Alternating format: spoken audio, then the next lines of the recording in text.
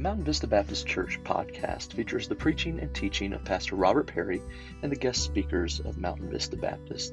The purpose of this podcast is to help believers grow, to edify the saints, and to proclaim the gospel of Jesus Christ.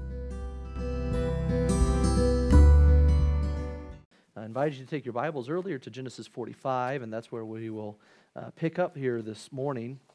We're going to make our way through a little bit of the next couple of chapters, if you may, and we'll probably just kind of highlight as we go from place to place and jump into here and there. But we, of course, we've been looking at Joseph's life, and we've seen how he was the 11th of ultimately 12 brothers, and he was kind of the favorites, and his dad gave him a special coat because of it. All these things, we've discussed this over the last several weeks. His brothers hated him, threw him in a pit, ended up selling him into slavery.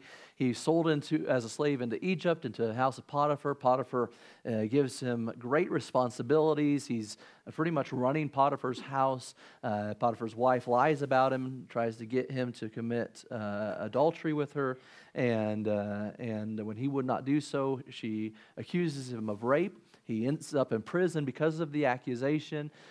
He's there kind of just in an impossible situation, as our series is called, Possibilities in the Impossible. He meets a butler and a baker. They've had dreams. God gives him the ability to interpret the dreams and tell him what's going to happen. Those things take place, and of course, the butler is able to be restored back into the Pharaoh's court. And while he's there, Pharaoh has a dream. He remembers, hey, there's this guy in prison that told me my dream, and it came true. Maybe he can help you. So they get Joseph out of prison, clean him up. They bring him before the Pharaoh. He's able to interpret Pharaoh's dream accurately and even give some input on how to approach the results that will be coming from this dream as well. So because of that, Pharaoh makes Joseph his prime minister, if you may, the second in charge of the most powerful nation in all the world. And so it is through Joseph in which anyone who needs food during this time of famine, when they come to Egypt, it's through Joseph that they have to purchase it. Well, just so happens, well, maybe not just so happens, but it does happen that his brothers, they're in need of food. And so the only place they can find it is in Egypt. So they get together, the oldest 10. They come to Egypt and they stand before Joseph. Joseph knew who they were, but they had no idea that it was their brother Joseph that they were standing before, that they were buying food from. And we've discussed all the events that have taken place towards that end. Joseph, of course, asks about their family, any family that might be at home. He asks about their dad, and they say, yeah, he's still alive. Of course, that's Joseph's dad. He's just trying to see if his dad's still alive. He says, what about, do you have any other siblings? We have a younger brother. He's at home with dad as well. And so as a proof of that, Joseph says, well, if you want anything else after this runs out, the only way you're going to get it is to be able to bring your youngest brother with you. He kind of claimed that he didn't trust them. He thought they might be spies and all those types of things. And so he's saying, prove it and all that. So they go back with their goods. In fact, they not only go back with the things they bought, but with the money that they bought it with, because Joseph gave it back to them. And when they get back, it comes to the point where they need food again. They beg Dad to send Benjamin with them, and he's reluctant. He doesn't want to. He doesn't want to lose his youngest like he's lost Joseph. And so evidently and eventually he says, okay. And so he sends the brothers with the youngest Benjamin. He sends them with the money that they bought the first food with to give back, because it should have been there in Egypt anyways. He sends extra for buying more food, and he sends some gifts along with them. We discussed all of that as well. They come before Joseph, and Joseph, of course, lets them have a dinner with him, and he lets Simeon out of prison, as he had kept him as well behind as collateral, if you may, like you prove that you're not spies and all of that. Nevertheless, all of this has been taking place. We've discussed all of that, and now, like last week, we discussed how Joseph revealed that it's him, that he's their brother, the one that over 20 years ago they had sold into slavery, hoping to be dead and such. But in the passage before us today, the part we're going to get into, Joseph is now sending his brothers back home. He's sending his brothers back to Canaan, back to their dad, and he's sending them back to Canaan, to dad, to bring dad and the rest of the family, everything that they have, all the people that would be a part of their family, bring them back to Egypt. He says, I've got a place that I'm going to give to you. I'm going to sustain you. I'm going to take care of you. And they've all been invited to move back to Egypt, where they can be fed and where they can be protected by Joseph. As we come to our text this morning, though, we see Jacob finding out that his son Joseph is still alive. Can you imagine, for over 20 years, thinking that he was dead, and then coming to the realization that he's still alive? We will see him leave his home in Canaan to go to Egypt to meet his son that he'd loved and that he'd longed for all these years. And as we watch and read Jacob in his old age, moving out of Canaan and moving into Egypt to see all this take place, we're going to see God bring a great tragedy to a great victory. We're going to see God take a time where he thought all was lost, a time of pain and sorrow, a time of just utter despair and dread, and really turn it into a time of victory. There's some facts that we can draw from this story here. And the facts in the story tell us that God can take what seems to be an impossible situation and turn it into a possible one.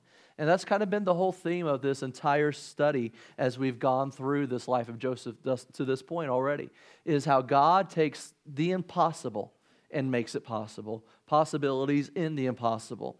And I want to point out 3 things here this morning, and then we'll move into the next hour after that. But first and foremost, take your Bibles, look at Genesis 45, and look at verses 25 and 26. Verse number 25 and 26 of Genesis 45. It says, and they went up out of Egypt and came into the land of Canaan unto Jacob their father. Notice verse number 26, and told him, saying, Joseph is yet alive, and he is governor over all the land of Egypt. And Jacob's heart fainted, for he believed them not. Can I say, as we consider how God is taking these tragedies and this pain and sorrow, and is ultimately going to turn it into victory. First, we notice that this tale here before us, it involves a tale of worries. It involves a tale of worries. The life of Jacob, the father here, the way I said that reminded me of Home Alone. I'm Kevin McAllister, the father. Never mind. Anyways, that's just boom, right in my mind. But Jacob, the father here, he's like, He's lived a life of worry. I mean, Jacob's name itself, it means deceiver, right? And all of his life, he's seen tragedy on one hand to the next, and it's been a life full of struggles. It's been a life of heartbreak. He grew up in a home full of turmoil. His own family life was full of turmoil. I mean, his brother and he couldn't get along. Jacob, the father here, Esau, his brother, and he ends up stealing his brother's birthright, and because of that, he ends up having to pretty much live the life as someone that had a warrant out for them, or a wanted man, if you may. He ends up living with his uncle Laban, right? And he works with him for quite a while, and he's actually working so that he can marry one of the daughters, Rachel, and Rebecca. Rachel's right. Yeah, okay, I'm sorry. Rachel, and he's trying to, but Laban, he pulls a fast one over him and actually has him marry the oldest, Leah, and he has to work longer for Rachel and all these things. I mean, it's just been one disaster right after another for Jacob. And as we consider this man, Jacob, who's receiving great news, he's receiving the news that his son is alive. But we read in verse number 26 that his response to that is that his heart fainted because he didn't believe his sons. I mean, after all, part of the reason why his life has been a wreck is because of the sons that are giving them this good news. They brought him over 20 years ago bad news that Joseph was dead when that wasn't even true. But we find here first and foremost, as we consider this tale of worries, notice with me Jacob's disposition. As we said, from an early age, Jacob had been taught to expect the worst. Everything in his life pointed to, this isn't going to work out, this isn't going to be good. He'd been trained to be a doubter, he'd been trained to be a worrier, and the events that he faced in his life kind of led to all of that. I mean, consider this, his mother helped contribute to this. The Bible tells us in Genesis 27, verses 5 through 30, that she led Jacob to believe that his father loved Esau more than he loved Jacob. Then in Genesis 27, verses 41 through 45, we find that she convinces Jacob that Esau was out to kill him and that he should flee and leave from home. Not only was his mother one that contributed to this life of worry and dread, but his uncle also contributed to this. We mentioned it a moment ago, but in Genesis 29, verses 16 through 30, he deceives Jacob when he gave Jacob Leah for a wife instead of Rachel. In Genesis chapter number 30, he deceived Jacob when he made his work all those years for his wives and for the flocks that he would receive. In Genesis 31, verses 17 through 55, we find that Laban even threatened to kill Jacob as well, and so he's a part of all of this life as well. Jacob's wives also contributed to a life of worry and concern and fear. And Genesis 29, verse number 32, Leah accused Jacob of not loving her. In Genesis 30 and verse number 1, the one that he really does love, Rachel, she blames Jacob for her failure to be able to conceive children. And so it's like one thing after another. It's your fault. You better watch out. Your brother's going to kill you. Hey, I'm your uncle, but I hate you. I'm going to kill you. You know, and one thing after another. One family situation, one situation of life after another helped contribute to this disposition of worry in Jacob's life. But not only that, his sons contribute to this disposition of worry as well. In Genesis 37, verses 31 through 35, they came to him carrying a coat, Joseph's coat. They had killed a goat, though, beforehand, and they tore his coat into shreds and dipped his coat into the blood. And they came to their father saying, we found this coat out in the wilderness. We know it's our brother Joseph's coat. And he was nowhere to be found. Just his coat and his torn shreds. Surely a beast must have devoured our brother. And they lied to their father about this, that Joseph was dead. The events of his life just seemed to contribute to this disposition of worry in his life. He was forced to leave his home. He was deceived by his uncle. He lived with 4 wives and at least 12 children. His sons, with the exception of Joseph and of Benjamin, were evil men. His own home was filled with immorality and sin. His wife died. His brother hated him. His sons deceived him. His favorite son was stripped away from him. And so everything in Jacob's life seemed to train him and to promote to him that, hey, you ought to live in doubt. You ought to live in worry.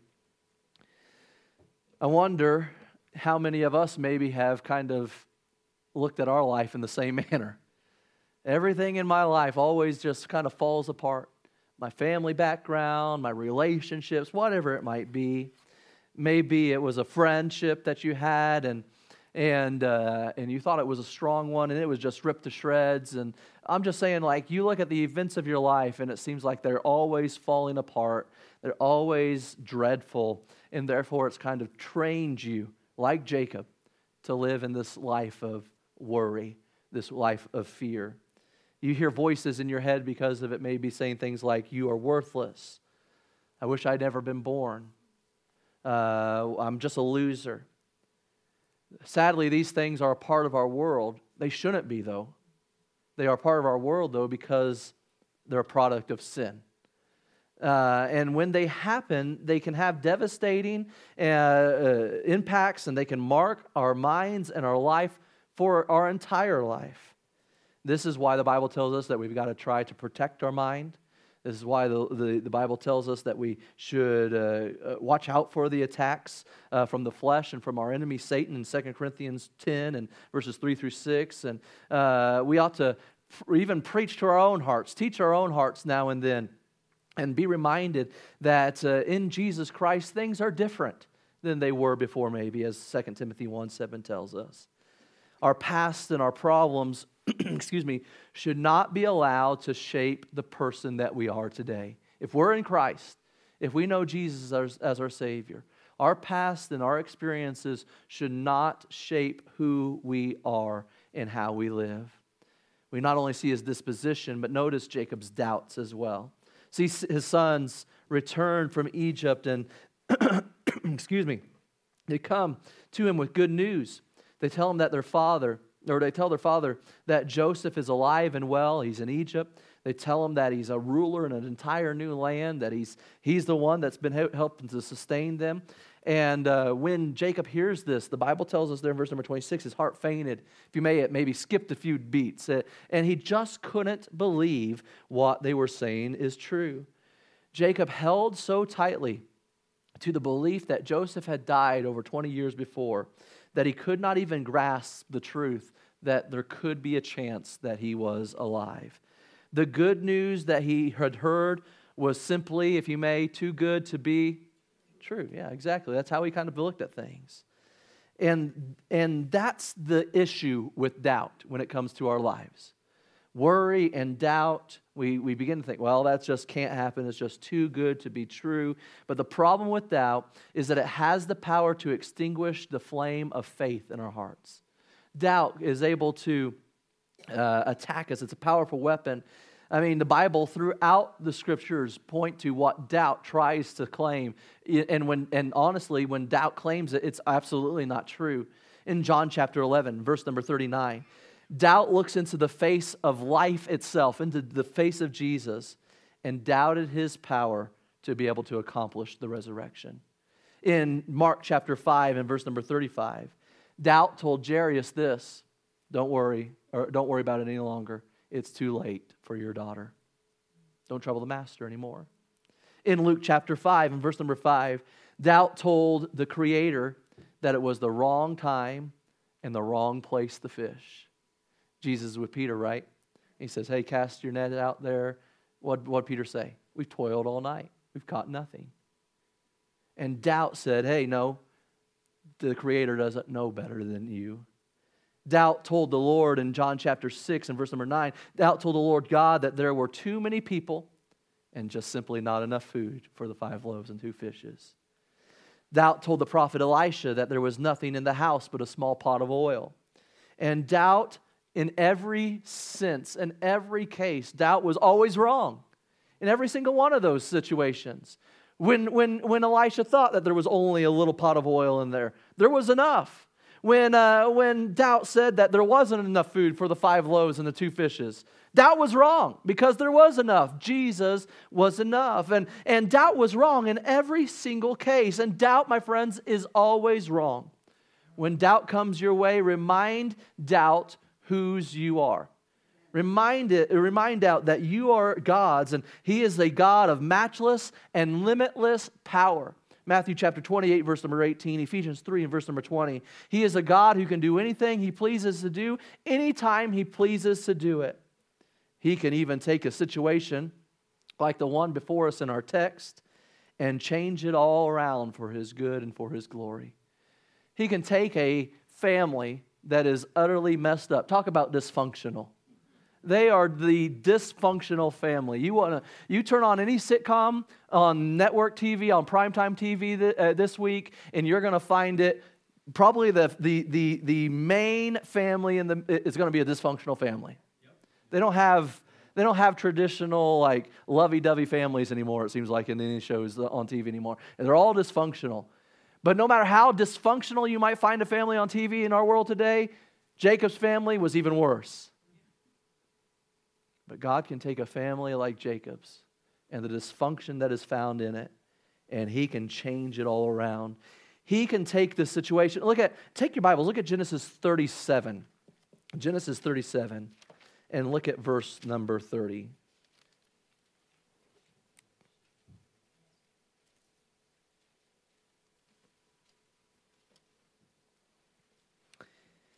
Here we find that the brothers had just said, hey, your son's dead. He must have been eaten.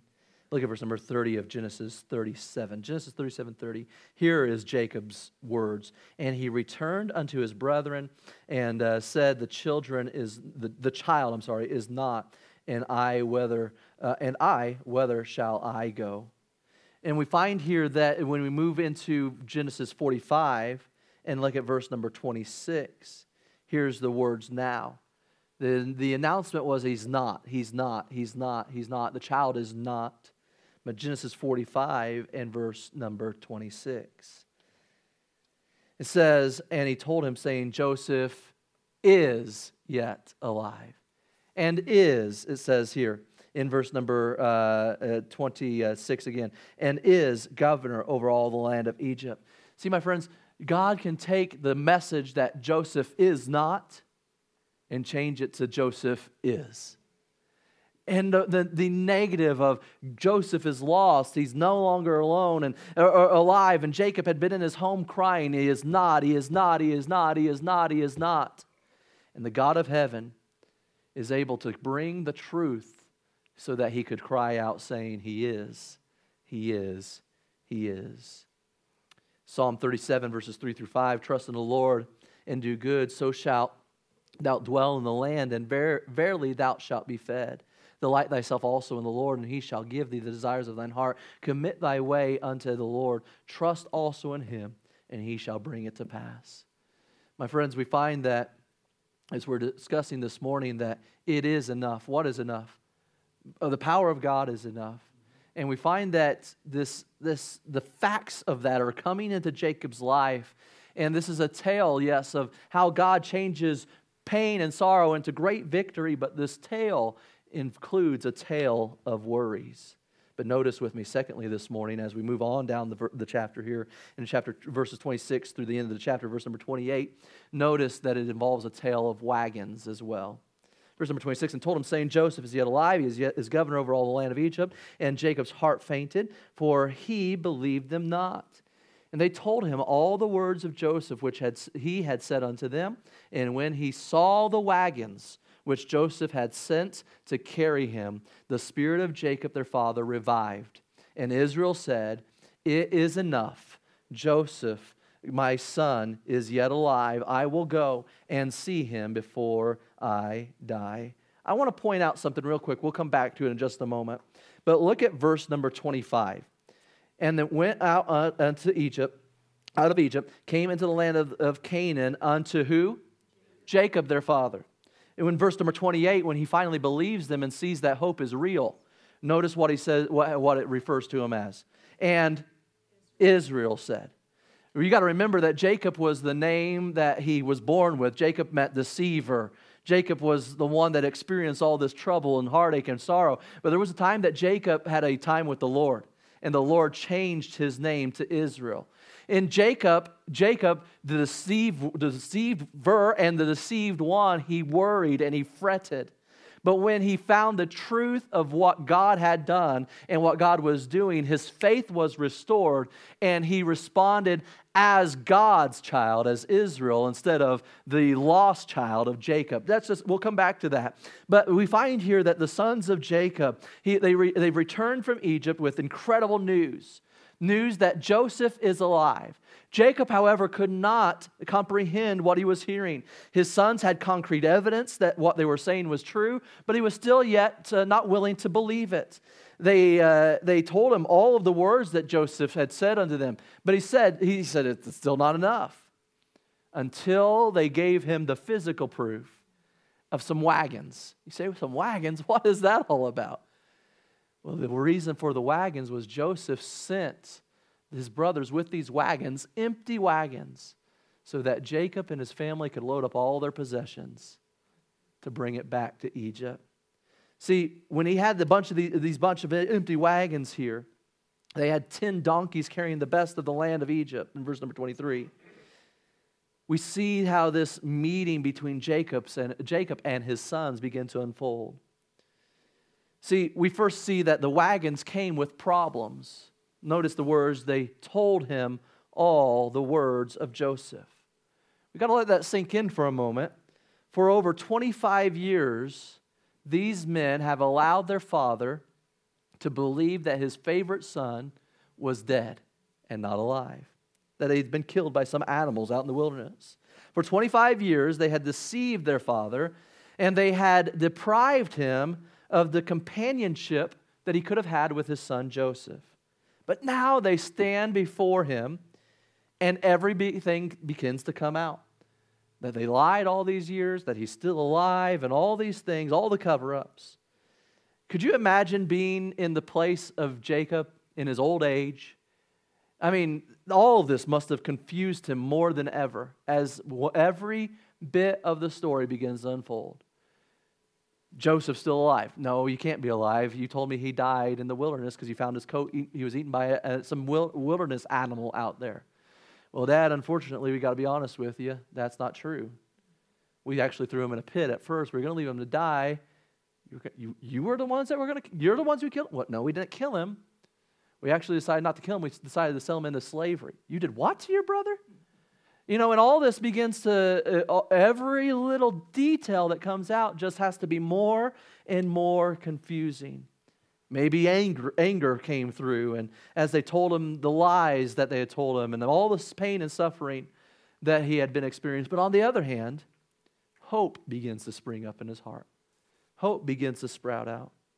Maybe, what if what they are telling me is the truth after all? What if Joseph really is alive?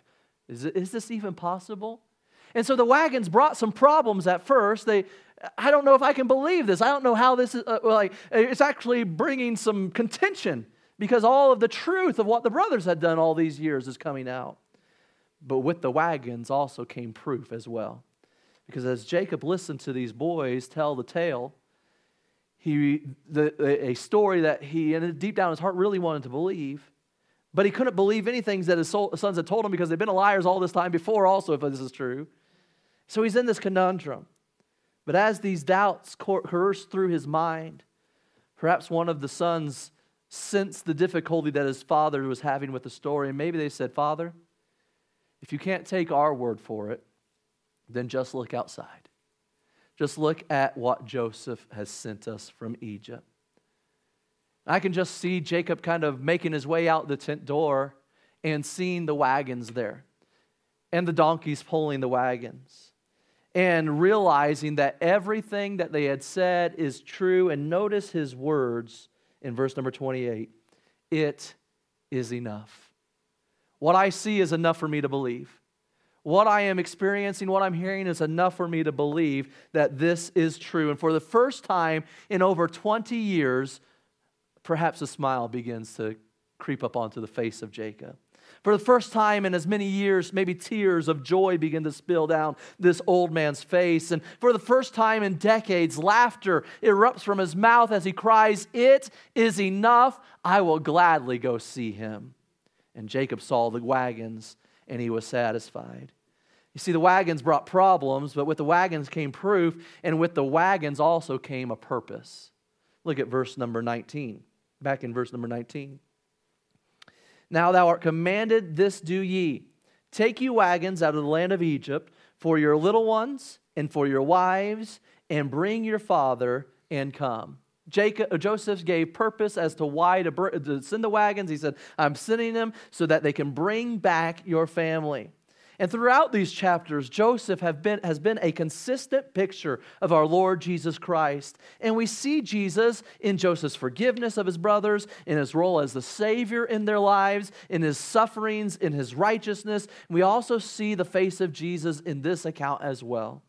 Just as surely as Joseph sent his wagons to carry his father safely into Egypt, our Savior has given us some very precious things as a believer that we can hold fast to, that he's going to provide and to take care of us here on our journey from this life to the next. You could call them the heavenly wagons, if you may.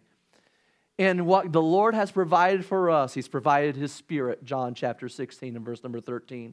John 14 and verse number 18. He's provided his presence, Matthew chapter 28, verse number 20, Hebrews 13:5. He provides for us, he gives provisions in Philippians 4:19 and Matthew 6 and verses 25 through 34. He's given us his word, which will help provide for us and to take care of us. Psalm 119 and 105, Job 23:12.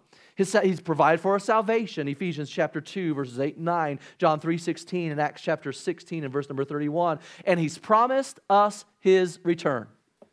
In Acts chapter 1, verses 9 through 11, John 14, verses 1 through 3, and 1 Thessalonians 4, verses 16 through 18. But can I close with this morning? Not only have we seen a tale of worry and a tale of wagons, but how this story begins to show us how God takes despair and dread and turns it into great victory. We also are introduced to a tale of worship.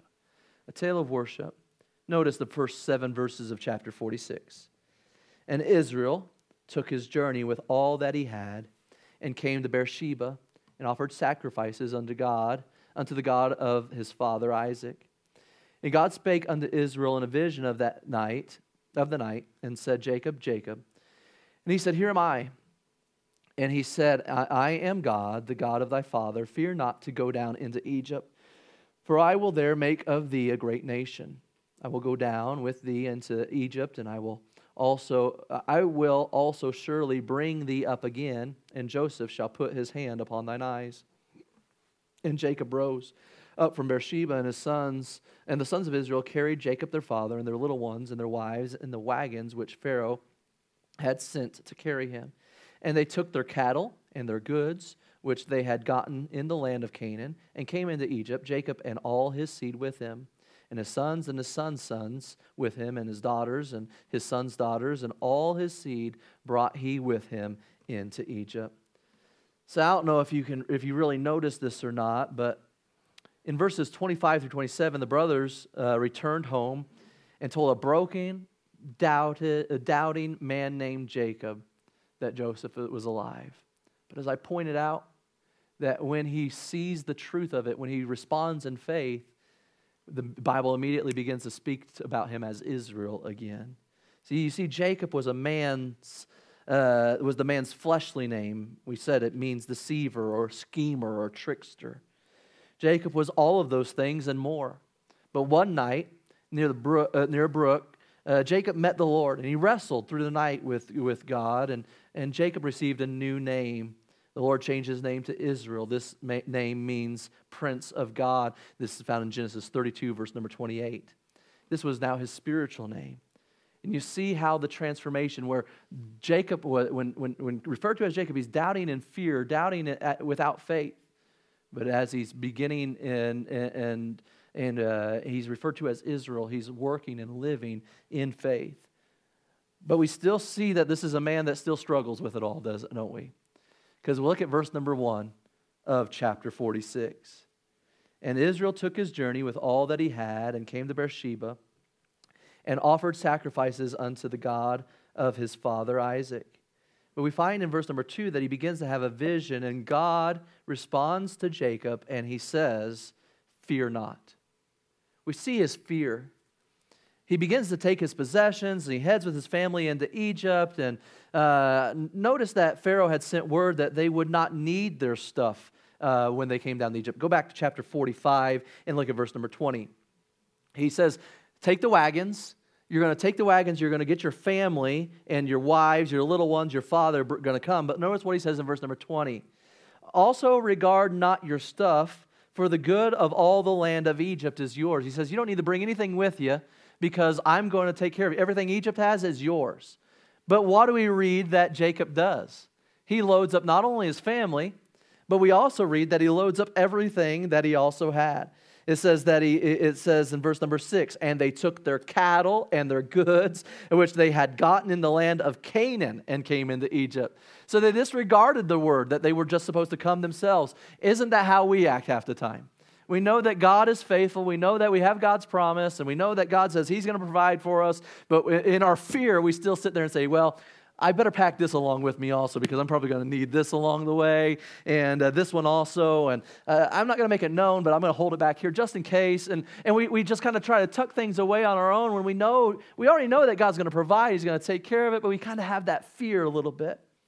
But we begin to see Jacob's faith on display as well. The Bible says he came to Beersheba, and this was on the very southern part of Canaan. And there he begins to worship the Lord, and the Lord reveals to him that it's okay to go. Surely Jacob would have remembered the story of Abraham and his troubles as he went into Egypt. His grandfather, right? And all the problems that he would have had going into Egypt and all those things. And so now he's worried. Am I supposed to go there? I'm in the promised land now. But God gives him the okay and says that you are right where you're supposed to be. Go ahead and go. And Jacob's example is a good one for us to follow today.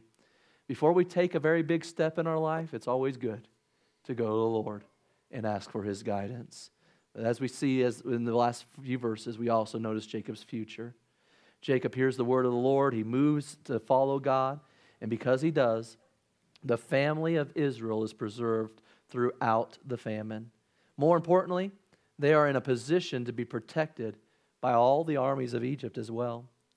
Over the next few hundred years, they will grow from a struggling family all the way into a nation of numbering a few million people. All because Jacob followed God. He put his family in a position to be blessed by the Lord, and therefore we see his family blessed. I wonder, where does the text find us today? Does it find us living in doubt and fear? Does it find us worrying about what's going to take place? Remember, God is enough. Does it find us needing maybe heavenly provision for our journey as we go along? Remember, God is enough. Does it find us needing direction? And as we make the next step in our life for the Lord, remember that He is enough. Our Father, we thank You for this morning. Thank You for Your word. We ask that You bless our time in it. And we ask that it would honor and glorify You through all that we do. And we ask these things in Jesus' name. Amen. You're dismissed.